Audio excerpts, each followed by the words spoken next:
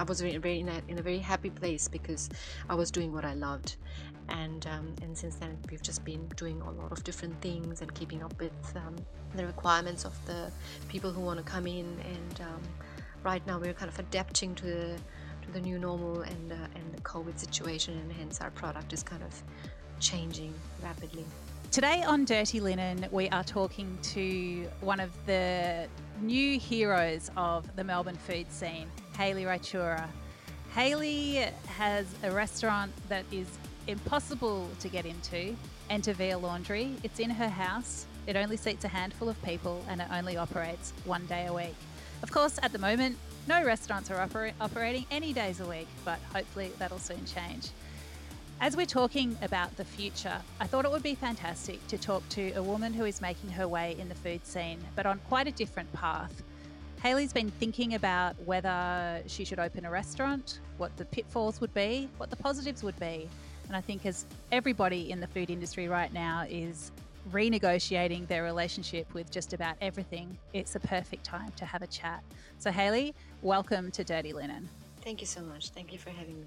Now, I'm going to start by asking you to describe your most famous dish. You did it on MasterChef. It's the one that everybody talks about, and it's called Pasta Not Pasta. Can you tell us about Pasta Not Pasta so we get a little bit of a sense of what it is that you do? Sure, I love that dish, and it actually is called Kanvi, from where I come from, and it has been my personal favorite since I was very young. It basically is a snack made out of basin and water and a bit of yogurt, and it's highly technical. You cook the batter and then you quickly spread it. And here at Entavar Laundry, we serve it with a bit of a twist, I guess. We serve it with coconut sauce, and we use some native basil and bush tomato oil to go on it. It has been our signature dish from, and one of the most popular dishes that we've served. So a lot of people come in just to have that. Not that and everything else is not that great, but people love to have. People are really fond of that dish, I guess. So yeah, very close to my heart and very regional Gujarati dish. So, yeah, Gujarati, it's a state in India, the northwest. And I was lucky enough to have one of your regional Gujarati menus recently. So, as we know, Enter Via Laundry isn't able to operate as normally at the moment, but you are doing some meals for delivery. And you popped up at a restaurant near to me and did a month of Indian regional dishes. And I had a couple of them, and I just found it so exciting. I think we in Australia we have so much to learn about Indian food, and I think I wouldn't be wrong in saying that anybody in India, there's always more to learn about Indian food because it is so regional and so specific, isn't it?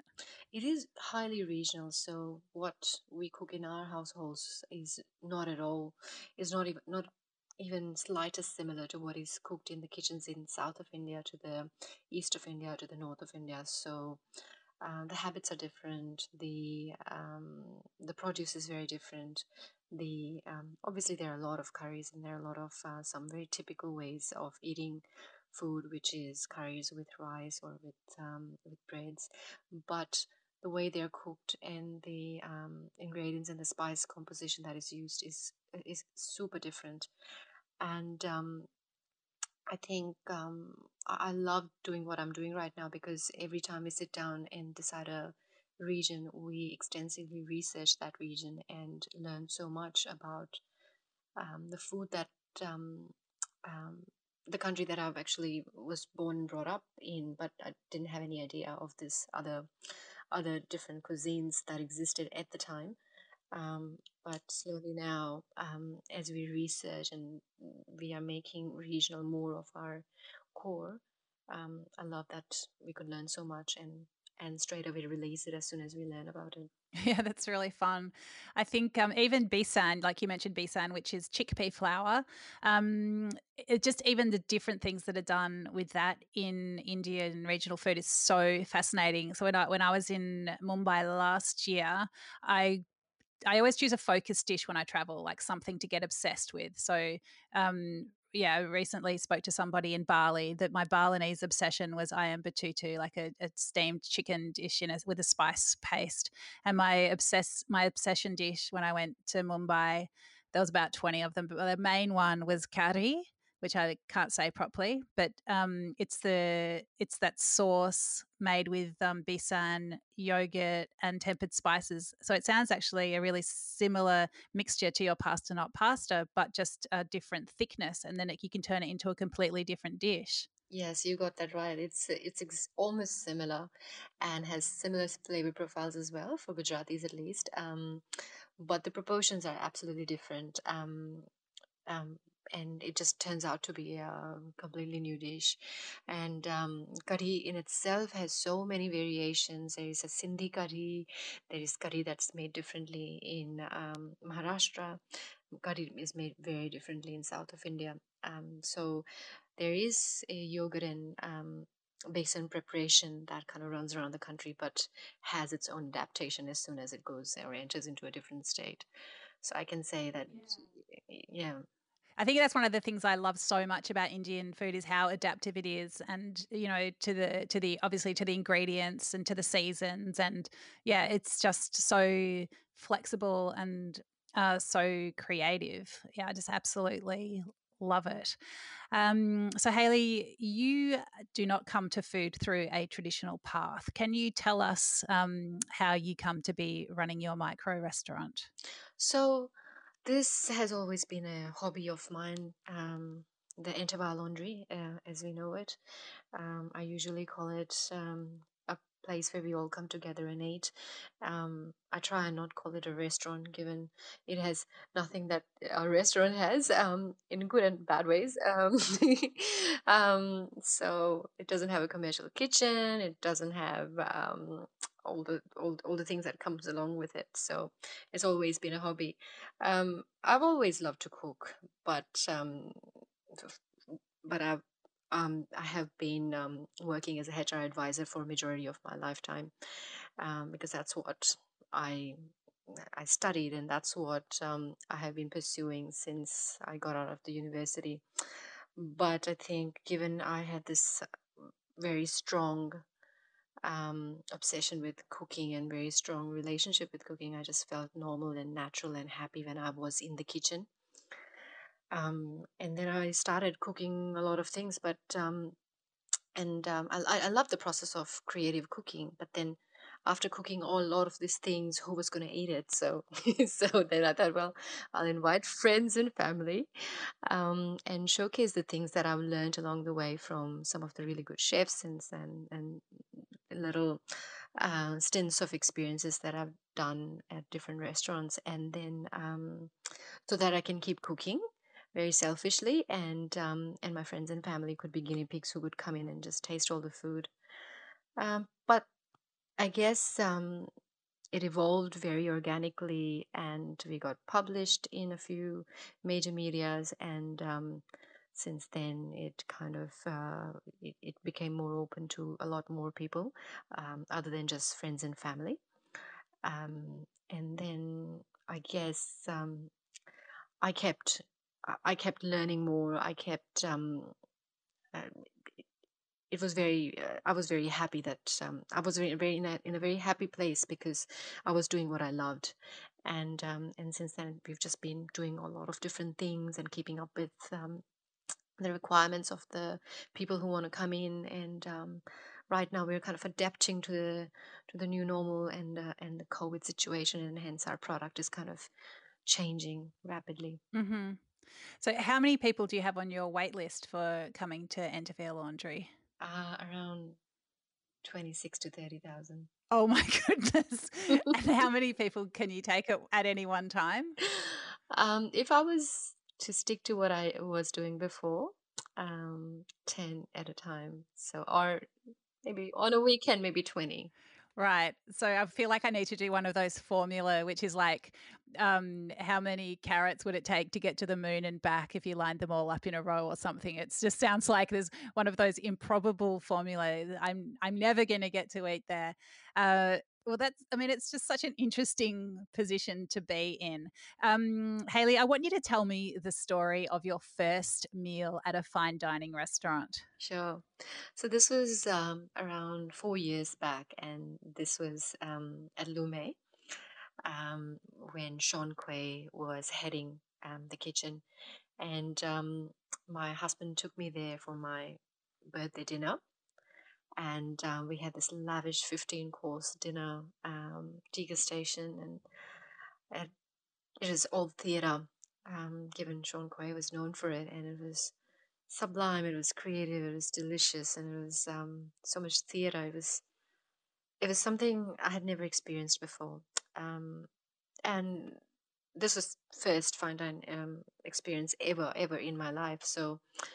Um, so I wasn't comparing it to anything. So it was very pure, and I was there eating delicious food, dish after dish, for at least 4 hours, and I think I was blown away from it. I was in a very, very um, desirable, happy space, and something that I could get addicted to very easily.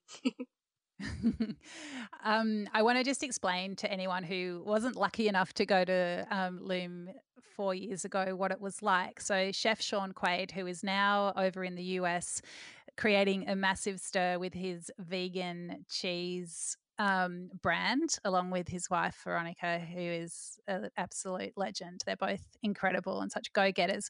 Lume at the time was, as you say, so theatrical. It's like ingredients were turned into other things. You know, I guess one of his early cheese experiments was making turning cauliflower into a vegan cheese, and it fooled everybody. So it was.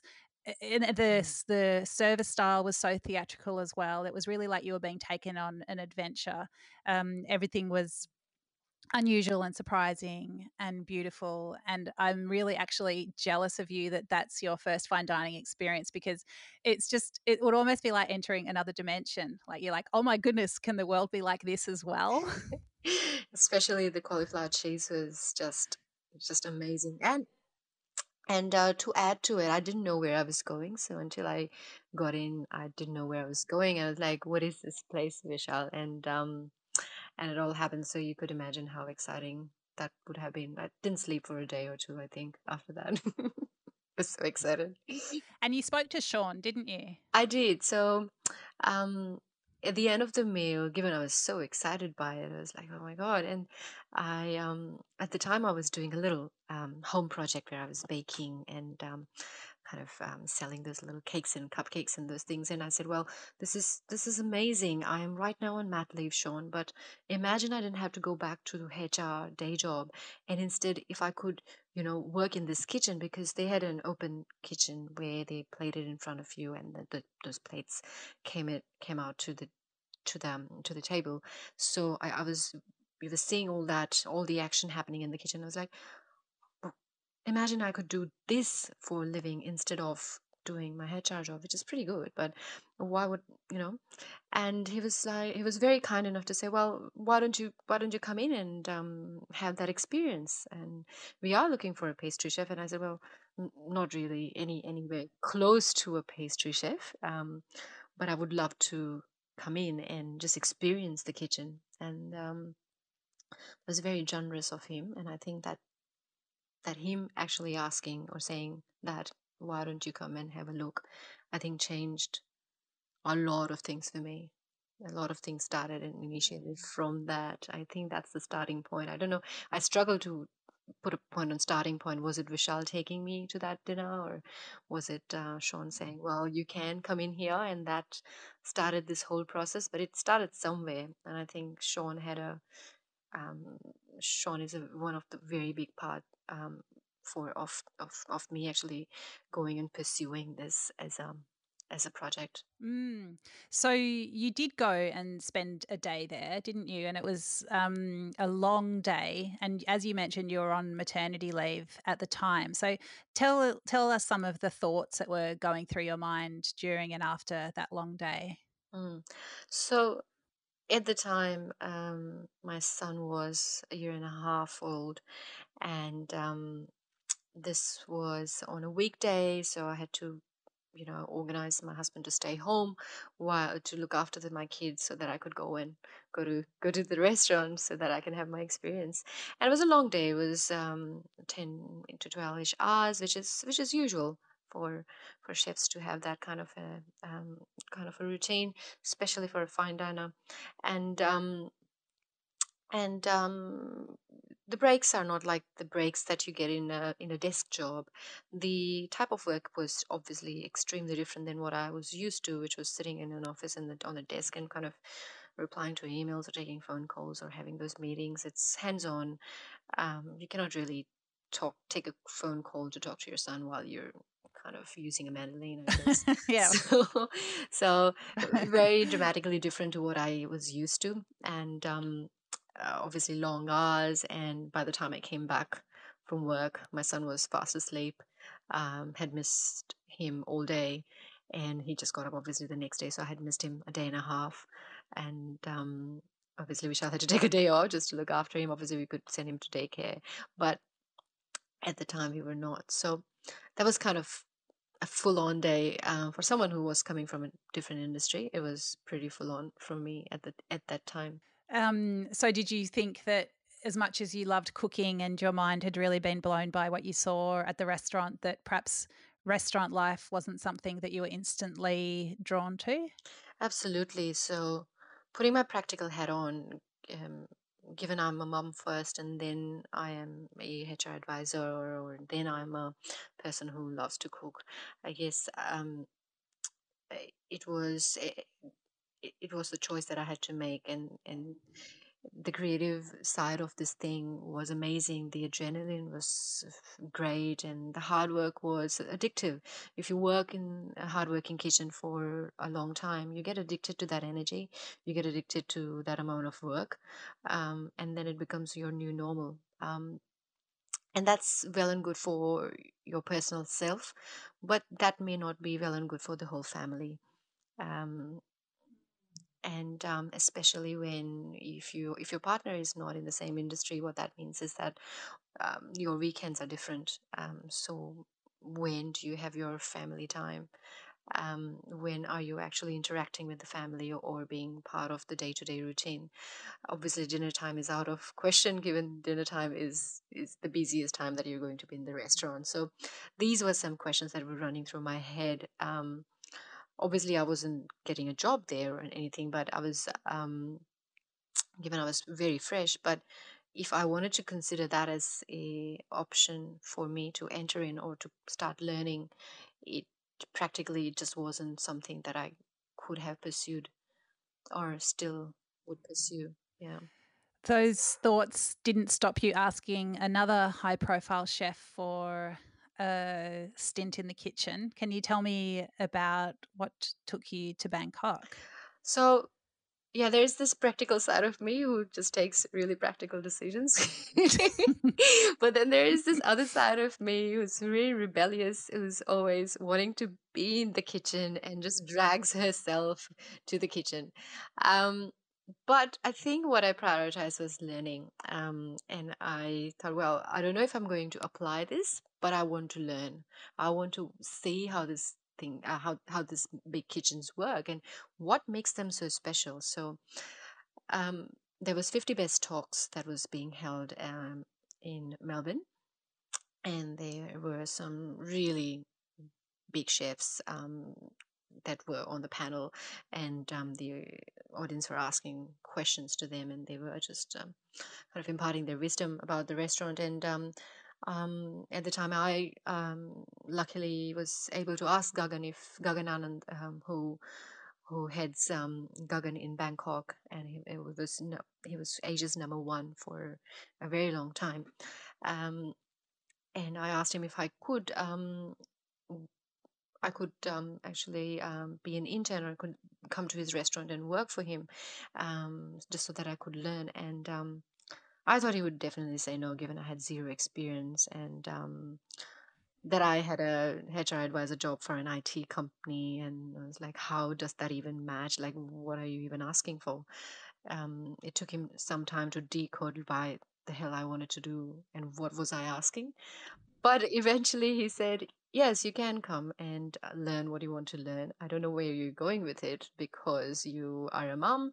You have a job already, which is pretty decent. I don't understand why you want to change industries, but if you want to learn, why not? And so off I headed to Bangkok for 2.5 months. Wow. Haley, it's so interesting that you say, I was a mum, so that had to be my priority. I think one of the things that I've really noticed during the pandemic is as a lot of people haven't been at work as much as they were, a lot of people, they might be mums, but they're often dads, have spent more time with their kids and they've really enjoyed it. They've really valued that family time that just simply isn't possible when you are working those long kitchen hours. I just think it's a problem for the industry, not just for mothers, but also for fathers, don't you think? It absolutely is. Imagine my son not being able to see his dad for weekends over weekends and missing um, events that usually happen on the weekends, family gatherings or birthdays, or taking kids to their friends' birthday parties, and or a lot of other things, or just dad being really tired because he had a long 12, 13 hour shift. And a lot of my friends who are chefs go through similar experience, and their kids and their families go through a similar experience, and hence I've heard them saying, don't get into this industry. Don't, if you've got a HR job, stick to it. Don't get into this. If you want to raise, if you want to be close with your kids, don't. Um, it's it's very hard because you as an end user, if I put myself into the other side of the spectrum where I am I'm a customer and I'm a guest and I want to go out for a dinner, I would want to go for dinner on a Friday night, possibly at around 6, so that I can come back on time and put my kids to bed and have a great time. Um, but the fact about that is also that someone in the kitchen would have to miss seeing their kids because they're cooking a meal for you to enjoy. Um, and so it's a very, very tricky, but I guess it's a very traditional setup that is just so engraved now in heads of people who are end users.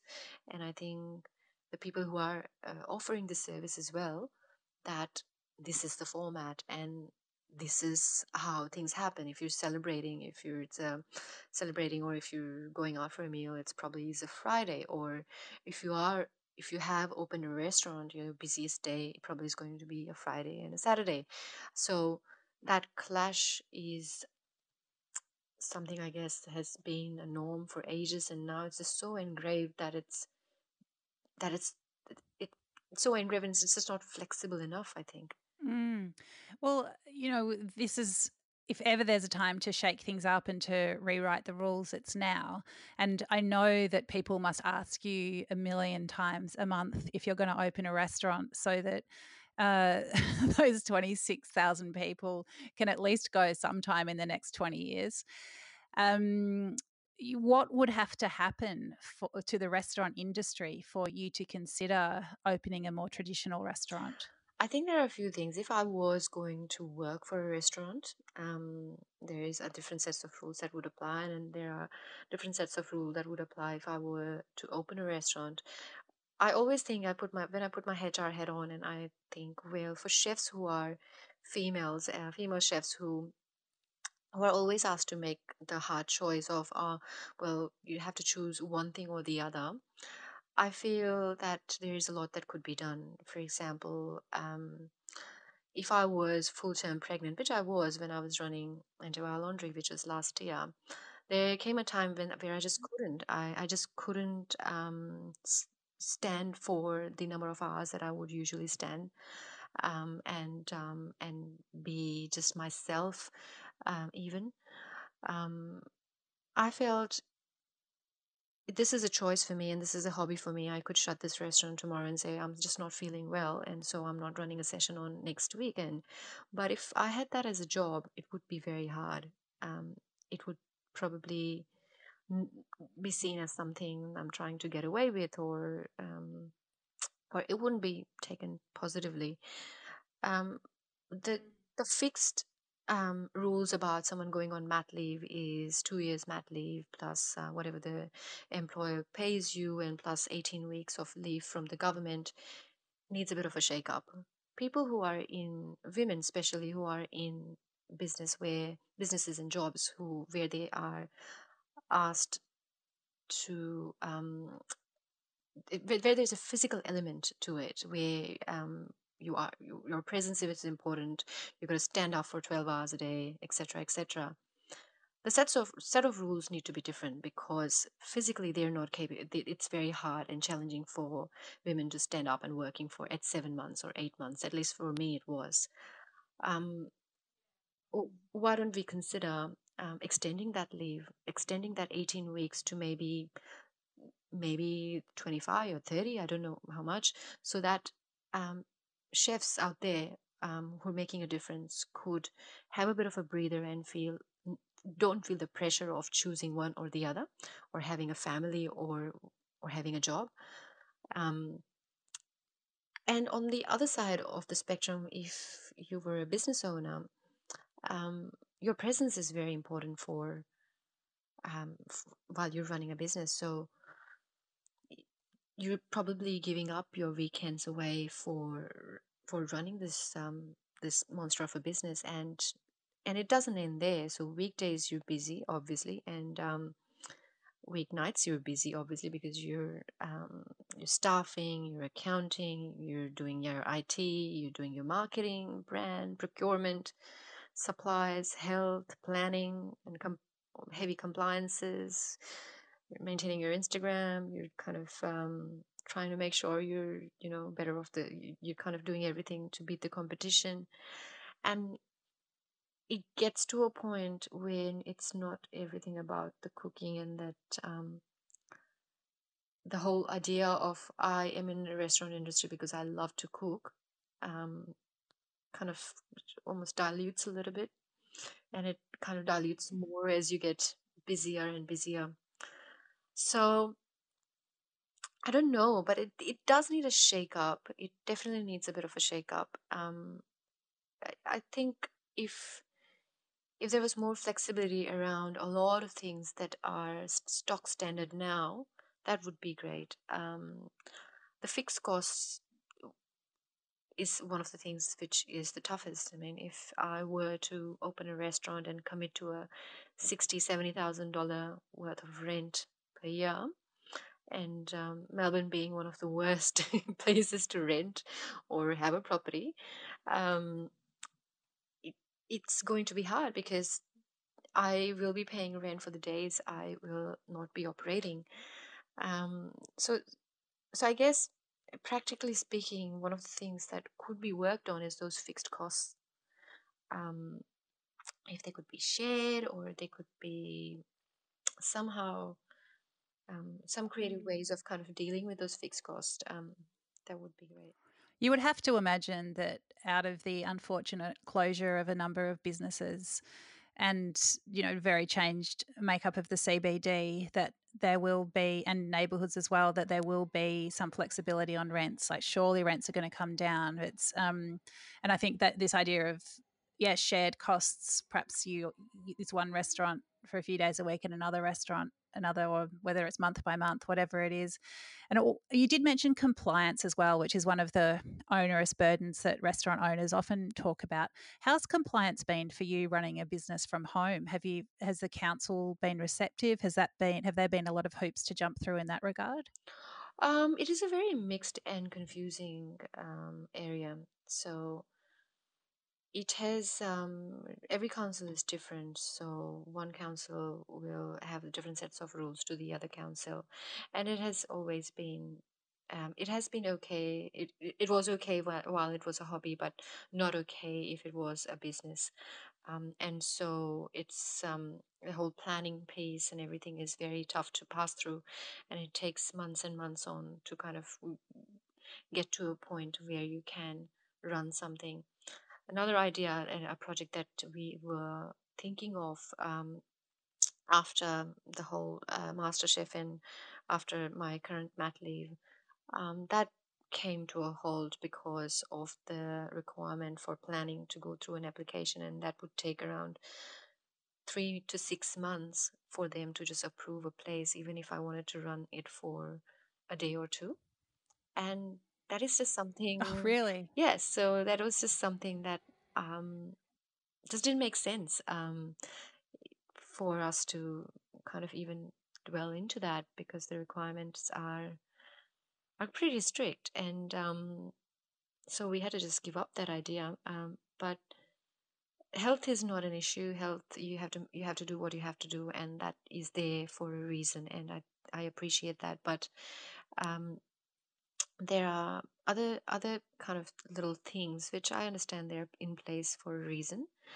um, but maybe down the line, a bit of review of that would be fantastic, to see how that could help someone, um, some little businesses to thrive. Not every small business that is out there to serve copious amounts of alcohol to then make to cause nuisance and noise to the neighborhood. There are places where, like us, where it's very decent. It's just like having 10 people over for dinner and then leaving, and it's only on the weekend. So I guess, yeah, a bit of review would be great. Yeah, so a bit of discretion and flexibility would be much appreciated. And hopefully that is one of the things. I mean, with liquor licensing, we've definitely seen flexibility through the pandemic with some of the rules uh, being eased and application processes made simpler. So it would be great if that was something that, I guess, with appropriate guidelines, was able to be extended to support small businesses such as yourself. And I think we really will see people doing small, nimble, creative food businesses, perhaps, modeled on yours. I'm sure you're such an inspiration to people who are looking at those uh, burdensome fixed costs and, yeah, just thinking maybe there is a different way to do this. So, are you? Do you know what you're going to do next, or are you just living from region to region, planning the next menu and seeing what happens?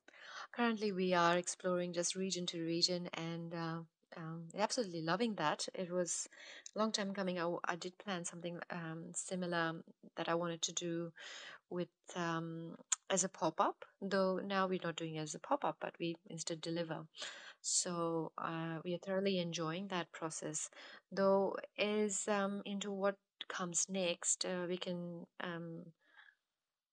given a 3-month-old in the house, we probably are not going looking at reopening again from home. I think it's come to a point where we cannot. It's not a hobby anymore. I don't think councils are going to be happy me running a hobby which is that intense, um, or and hence we are kind of in a position where we have to come up with a creative way of how to keep going, because there are a lot of dead ends when you look at food businesses. A premises becomes almost compulsory if you wanted to run something which was branded, and a physical presence was very important for customers to relate or go to, or and so and so we have to rethink. We are back at the drawing board, and we are kind of just focusing on the things that our customers and their previous guests have loved,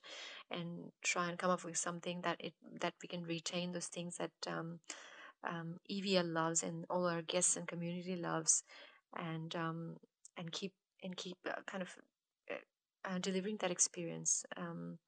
But restaurant is not one of that, um, because of a lot of things, because of a lot of reasons. I don't think restaurant is the thing that we are kind of inclining to. Interesting.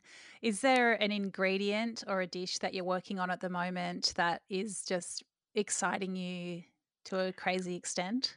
What am I working on that is exciting me on a crazy extent? To be honest, I'm very obsessed with wattle flowers right now because they're everywhere. Ah, And as soon as I get in the car, I can see some outside my window. yes, and they've got this thing. They just keep looking at you and they say, like, screaming at me, saying, make something out of wattle. So I'm thinking that I want to make this. There's this concept of making gulkand in India, which is we ferment the rose petals, and then we use that as a mouth freshener or in desserts and things like that. So my head is, and rose petal itself does not taste like anything, but has a beautiful fragrance. And wattle flowers are similar. They don't taste much, but they're beautiful. They've got beautiful fragrance. So I'm thinking that I'm kind of use the gulkand recipe and try that on with wattle. And I'm quite obsessed with this wattle flowers right now. Well, you know what I'm going to do tomorrow, don't you? I'm going to grab a wattle and give it a good sniff and then chew on it and see what it really does taste like, because now you've got me thinking about it as well. Oh, Hayley, I've loved chatting to you. It's yes, yeah, it's so interesting the path that you're on. I don't know where it's going to lead, but I know it's going to be interesting, and I hope that I get to experience whatever it is that you do next before too long. Thank you so much for having a chat to us today. Thank you so much for listening. This is Dirty Linen, and I'm Danny Vallant. We air the issues that the hospitality industry finds hard to talk about. We spend a week thrashing around each issue, hearing from different people with unique perspectives. We want to hear from you as well. If you have something that needs to be said about a topic, get in touch so we can include your perspective. Contact us at dirtylinen@deepintheweeds.com.au or hit us up on Insta at Dirty Linen Podcast. We can't wait to hear from you. This is a Deep in the Weeds production.